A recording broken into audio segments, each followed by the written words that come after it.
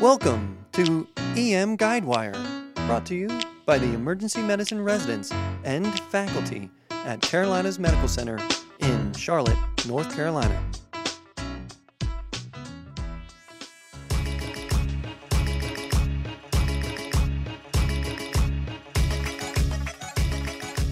Core Concepts of Emergency Medicine. Good day, everyone, and welcome back to EM Guidewire's podcast, brought to you by the residents and faculty of the Carolinas Medical Center in Charlotte, North Carolina. Typically, we'd be coming to you from the J. Lee Garvey Innovation Studio, but as the COVID-19 pandemic continues to smolder, we are cautiously in our respective homes, and hopefully you're able to stay safe as well. Today, we'll be continuing our conversations about approaches to common issues that arise in the emergency department, and nothing, unfortunately, is more common than trauma. Drs. Servin and Blackwell are going to address how they prepare for those critically ill and injured trauma patients and give us some of their pointers on how to calm the chaos. On a little editorial note, our pre-hospital services in Charlotte, North Carolina are internationally renowned and are phenomenal, and we are certainly privileged because of this. That being said, while some of what is mentioned in the coming conversation between Dr. Servin and Blackwell is specific to the Charlotte area, I do think that everyone will be able to glean some educational information out of this conversation and hopefully apply it to where you work. Also, while we're thinking with trauma, let's take a few moments to check out the CMC Imaging Mastery Project on the website of EM Guidewire to help increase all of our comfort with reviewing imaging obtained during the assessment of those traumatized patients. Lots of great learning available on the site. Don't miss out.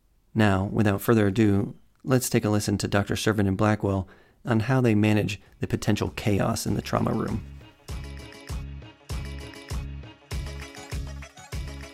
Welcome back to EM Guidewire. I'm Victoria Servin, one of the third years. And I am again Joe Blackwell, another one of the third years here at CMC. All right, Joe, what are we going to be talking about today? So today we're going to be talking about trauma. It's the middle of the summer, and unfortunately, given the happenings in the world, we've seen a slight uptick in kind of our sick trauma patients. So I think it's important to talk about our first steps in managing various different kinds of trauma today. So at our institution, usually we are alerted to trauma by a medic call. If it's a sick trauma, we usually hear, "Can I have a physician to the radio?" Cool. So let's have a physician to the radio. So Dr. Servin, you get call from medic. They say they have a 25-year-old gentleman. That's two five-year-old gentlemen.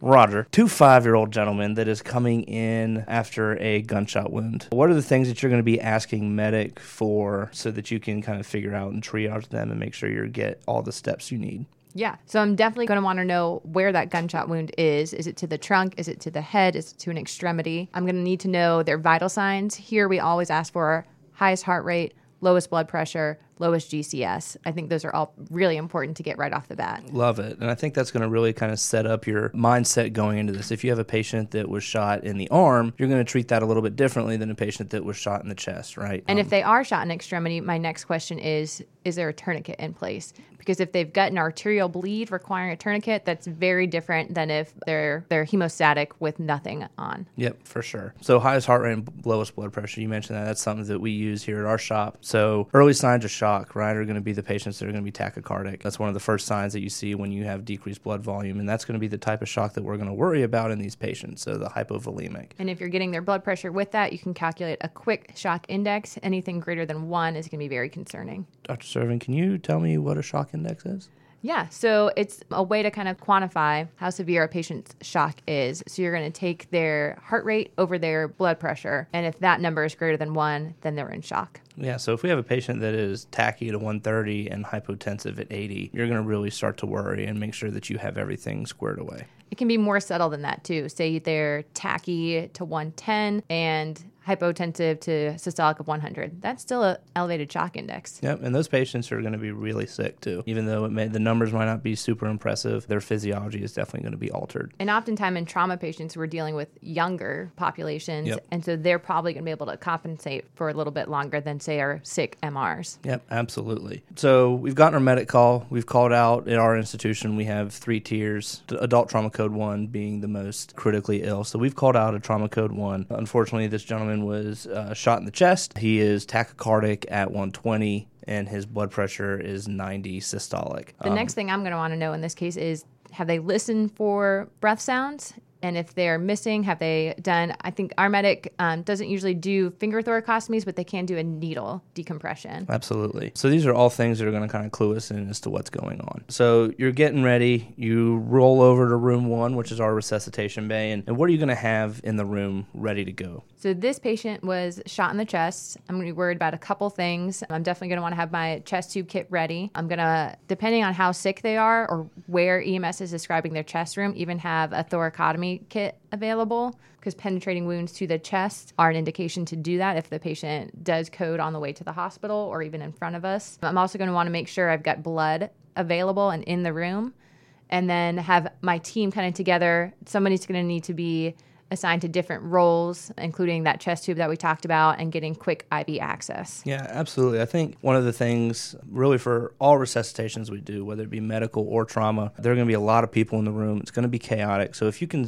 while it's the calm before the storm, if you can assign your roles and get everything squared away at the beginning, I feel like that's going to set you up for success. So you're going to have multiple nurses. You're going to have a nurse to get drugs. You're going to have a nurse to get access. If needed, you're going to have a nurse getting ready with the code cart, and then assigning roles to the different physicians in the room. So can you kind of talk through what some of those roles would be for the various physicians? Yeah, so we need one person running it. It's nice to have one clear voice and for everyone to know who that is. Absolutely. And then one person in our shop doing the ultrasound. And then depending on how many procedures you think there are going to be and how many, again, we're an academic training institution, so we've got no shortage of residents. I'm probably going to assign one resident to each procedure. So I'm going to assign someone on each side of the chest to do either finger thoracostomies or chest tubes. I'm going to assign one person on each side to be working on a cordis if the patient needs it, which I think is really important. Sometimes we forget that you should be working on it bilaterally, and whoever gets it first gets it, because you don't want to waste time in these patients. Yep, absolutely. And so with our trauma ones, that gets us our trauma resident as well as our STICU residents here. Unfortunately, not everyone is as fortunate as us, so assigning roles, multiple roles to each person, I think can also be helpful. Kind of prioritizing procedures if you don't have 6 interns at your disposal. Exactly. And so it's also helpful to have someone that can do your primary and secondary survey for you. Mm-hmm. If you're standing at the foot of the bed, you're the one in charge. There's going to be a lot going on. You don't want to have to be kind of bogged down with doing an exam on these patients. And this is where ATLS really comes into play. There are certain people that don't think ATLS is as important, and that's a different discussion for a different day. But I do think it deserves its due here in this discussion, because it's a great way to make sure that you're doing a head-to-toe exam and that you're identifying any life threats early. I think especially for learners, it's just a great way to make sure you're not missing anything. Yeah, absolutely. So we're going through our primary survey. So ABCD, our airway, making sure that it's intact, breathing, make sure that the patient is initiating their own breaths, as well as listening to bilateral breath sounds, and our circulation, so palpating a pulse. And this is one place where I see kind of early interns kind of get thrown off, because they're often the ones at our institution doing the primary survey,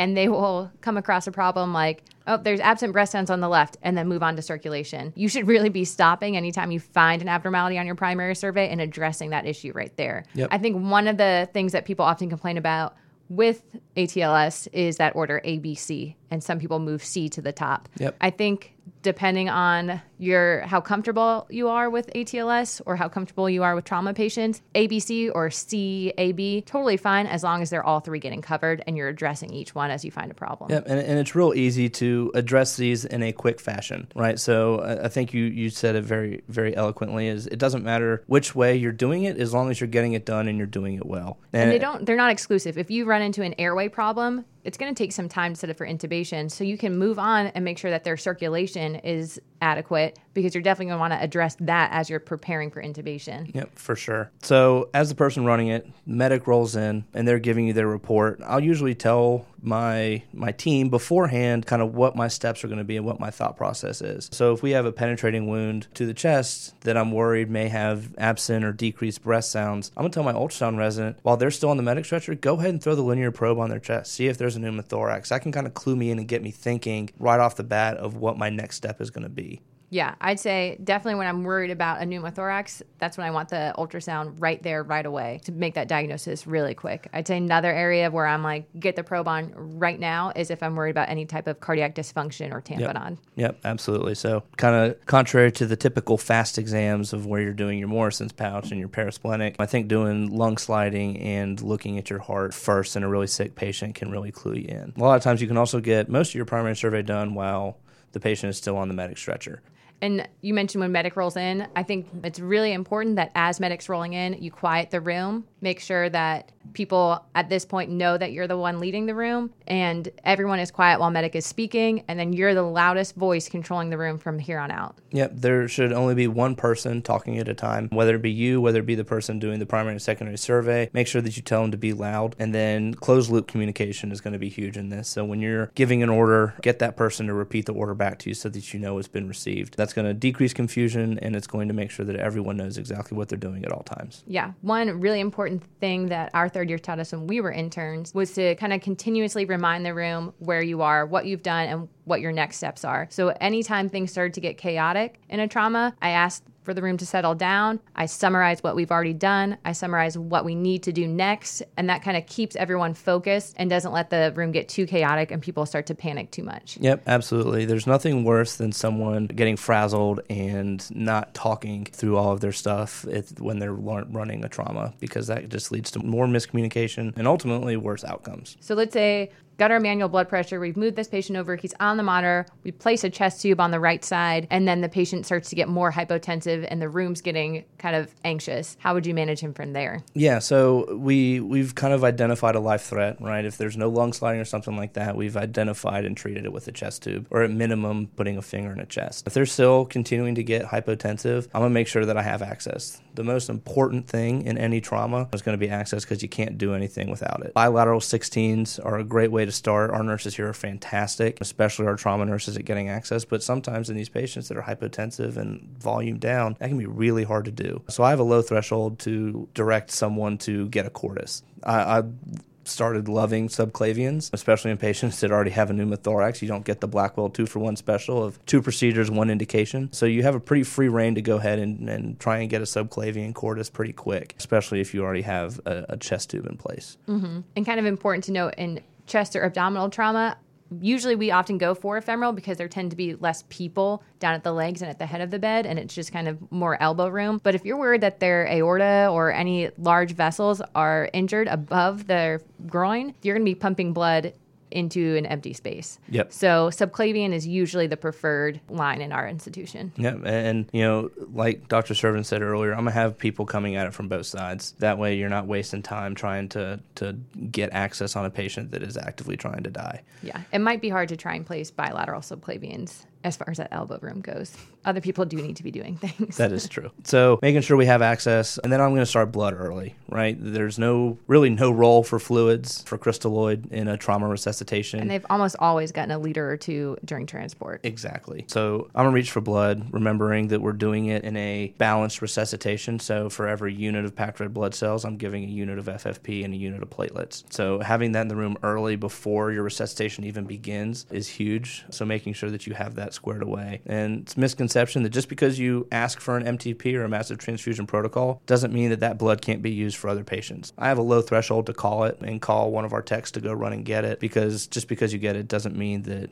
it has to be used during that resuscitation. Yeah. And I'm sure mass transfusion protocol means different things at different institutions. So it's really important early on in your intern year to figure out what it means at your shop. And ours, mass transfusion protocol will get you 6 units of packed red blood cells, 6 units of FFP, and 1 pack of pooled platelets. So it's going to be platelets from several different donors, but we kind of count that there's enough platelets in that pooled pack to give you the 1-to-1-to-1 ratio that you're looking for in trauma patients. The other thing that kind of I'll think about in these patients is if you're giving an MTP is to give calcium too. A lot of these patients are going to be hypocalcemic because of the binders that are in the MTP to keep it safe and viable. So giving calcium to these patients is going to be huge and can help, one, with inotropy in your patients and make sure that you're not leading to worse outcomes. So we've kind of talked about our setup, our initial roles, and what we're going to do to get this patient resuscitated. And I think all of this is great so far, but we need to really talk about the differences in the types of traumas. So I think talking about penetrating versus blunt trauma is big, and the common types of each that we see. So,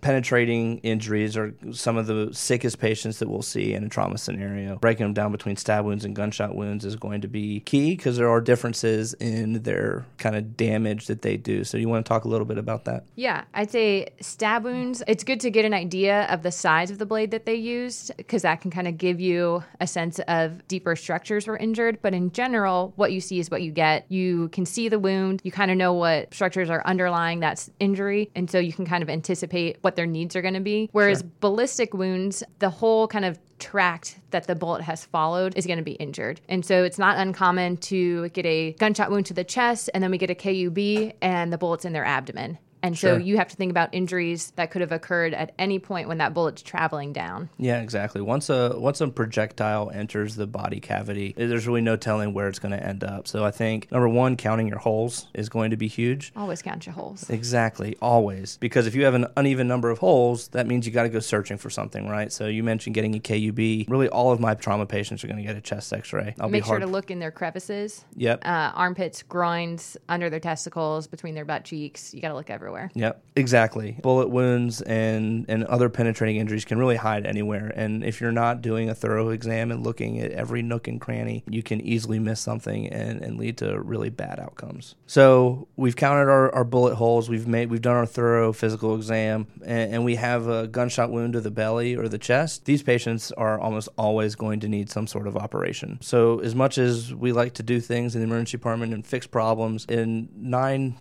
out of 10 sick trauma patients, we are not definitive management, right? They need to be in the care of a trauma surgeon that can do further resuscitation in the OR. Yeah. Our goal should always be to stabilize the patient to get them out of that trauma bay as fast as possible, whether that means to the OR or to the CT scanner. Keeping them in our trauma bay is not helping them for the most part. Yep. Once they're stable, they got to roll. Yep, absolutely. Bad outcomes happen when patients spend too much time in the emergency department. So realizing the limitations of what you can do can actually save a patient's life. Yeah, I'd say the longer codes, if I start to feel like we've been in the room for a long time, then I know that something's not going right with this code. Yep, exactly. Now, we would not be EM Guidewire if we didn't talk about the FAST exam. Shout out to Dr. Tayel, VT, holding it down for us. So, Dr. Sherman, what is in your opinion, the role of the FAST exam in a trauma patient? So the FAST exam, I think we do it on almost every trauma patient. I've even done it on people who had a car accident 3 days ago and came in with some belly pain.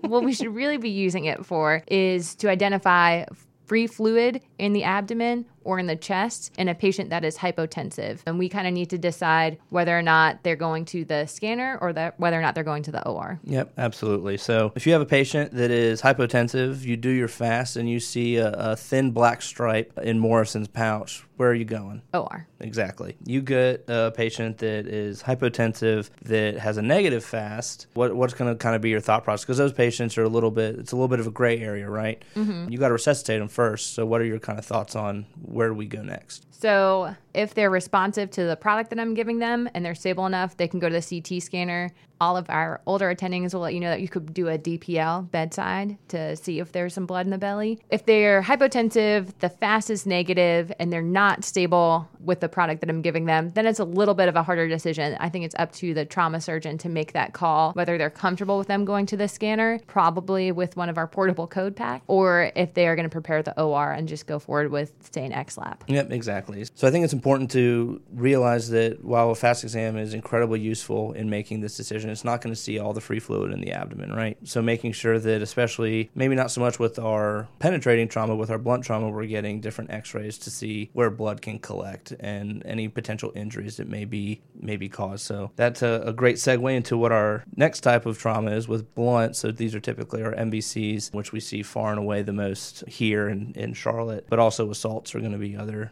classically blunt trauma. We've also had a string of elderly gentlemen falling off ladders recently. recently. It's been a pretty sad string. So any type of fall will also go under the blunt category. I've had several from construction sites, from people going over their stair railing. We get all types here. Yeah, drunken escapades. So, Dr. Servin, usually with blunt trauma, you worry more about the different areas in the body where blood can collect. So what are the big areas that can cause a patient to get hypotensive that you need to look for? So the two most obvious are the chest and the belly, but also your femurs. And then your head will take a very little bit of blood to start to increase your intracranial pressures, which can also mess with your hemodynamics. Yep, absolutely. And then the last place is on the floor. So making sure that we have a good EMS report as to how much blood loss. Sometimes it can be a little bit exaggerated, but if the paramedics usually are very good at telling us when there was a significant amount of blood loss at the scene. All right, Dr. Servin. So we have gone through our initial call, what we want to know from the paramedics, our room prep, ATLS. We've set up our roles, and we've kind of talked about our penetrating and our blunt traumas, as well as their ultimate disposition, whether it be to the CT scanner or to the OR. It would not be a good trauma talk if we didn't talk about the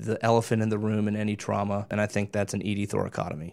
So there are a couple indications for an ED thoracotomy. I think the most agreed upon is a penetrating wound to the chest that loses pulses in front of you or within 5 minutes of arrival. Yep, absolutely. ED thoracotomies, while they're exciting and it's kind of the bucket list thing for a lot of emergency physicians out there, it's a procedure that carries a lot of risk, not just for the patient, obviously, but also for the physicians in the room that are performing it. It's violent. It involves rib spreaders and broken bones and things like that. So making sure that you're taking exquisite care to be safe, not only for the patient's sake, but also for your sake is going to be huge. Mm-hmm. I'd say one other kind of more controversial indication is blunt trauma with signs of life that codes in front of you. Sometimes people will advocate to do an ED thoracotomy on those patients, knowing that their survival rate is pretty abysmal, even though they had signs of life. Yeah, exactly. I think there are different studies that quote different numbers, but for blunt traumatic arrests,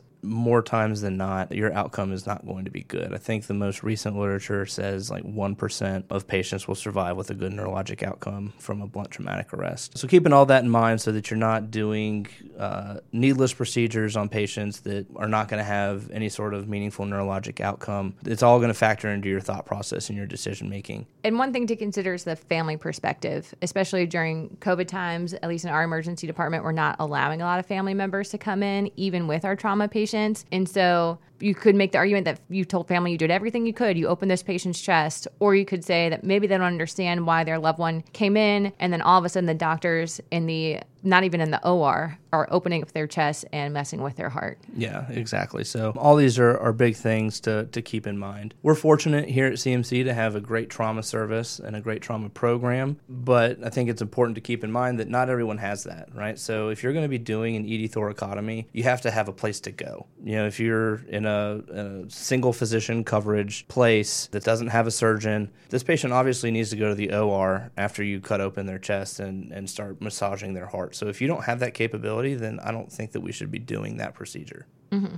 On a lighter note, do you want to go over a couple more things that we would often have prepared in the room before EMS gets there? I, for one, usually call for a speed splint if I hear that there's any type of long bone trauma to the lower extremity. If I'm concerned that they've lost pulses at all, I have a Doppler out. Yep. If I'm worried about an unstable pelvic fracture, I like to have the pelvic binder laid out on the bed ready for the patient when we move them over. For sure. Yeah, absolutely. I think the pelvic binder is a huge thing to have ready to go because, as we said earlier, the pelvis has a lot of vasculature and it can easily bleed into your belly. So that's a quick way to kind of shut off any bleeding. And it's not the easiest thing to get on a patient when you're trying to maintain C-spine precautions and everything else, especially with a lot of the patients that we're seeing. It's not easy to get it under them. Remembering that it doesn't go right at where your belt line is. It needs to go a little bit lower over those greater trochanters to make sure that you're pulling it tight. Not every place is going to have a splint to do that. So there are some other ways to make sure that you can tamponade out any pelvic bleeding. So getting a sheet and making sure you tie it really tight around their hips. You can create your own windlass with IV poles and tie a knot, put a IV pole there, tie another knot on top, and that can be a way to twist it and kind of make a pseudo tourniquet. There's another way. I was going to say, great way to do a tourniquet too instead of using someone's belt. Yep. get a stick and a t-shirt. Yep. Hopefully there aren't a lot of sticks in the ED. Well, if they're out in the field, we get so many times where medics like, yeah, a bystander put their belt on as a tourniquet. I'm like, well, either they don't have an arterial bleed or they're bleeding out right now. Yeah, exactly. So yeah, I think those are all great things to have in the room ready to go depending on your EMS story. Make sure that you know how to use the speed splint, because there's no better way to look like a fool and it's still zero confidence in anyone than to be fumbling around with the ankle straps that go with that. So make sure you know what you're doing when you... Leave the straps on that little foot model until the last second. Exactly. I like to line it up with the patient's foot. Yep, exactly. Don't forget to put your padding on. But then patients will definitely not like it if you put that cardboard up in their groin. So, Dr. Servan, I think we covered a lot today. Do you want to give a quick recap of everything so that we can make sure our listeners got everything? Yeah. So starting with the medic call, you're going to want to make sure that you get all of the appropriate information to triage this patient, making sure that you get what their injury is, where they're injured, and their most recent vital signs. We always go with highest heart rate, lowest blood pressure, lowest GCS. And once you've got that information, it allows you time to prep the room, pull any meds that you might need, call for blood if you need it, get any equipment out, and then you need to assign roles. So we're going to want to make sure that we know who our writer in the room is, who's going to be working on IV access, who's getting a manual blood pressure, who's hooking the patient to the monitor, all those sorts of things from a nursing perspective. And then if you have multiple physicians available, you want to assign someone to the ultrasound. If they've got an injury to the chest, let them know that their priority number one at getting the probe on the chest to check for lung slide or a pericardial effusion. Make sure you get anyone who needs to do any procedures involved and that they know what they're doing. And then make sure that the whole room knows that you're the leader, that you're the one that everyone should be listening to. Yep, absolutely. And then knowing what you're dealing with, whether it be a penetrating or a blunt traumatic injury, can really help you kind of dictate the management. And then ultimately, an ED thoracotomy is a procedure that can be done in the direst of circumstances, but just make sure you're taking proper care to be safe and do what's best for your patient. I think that's a good introduction to trauma, and we'll probably leave you there for the day, unless you have anything to add, Dr. Blackwell. Nope, I think that sums it up. Thanks for listening, and we'll talk to you later.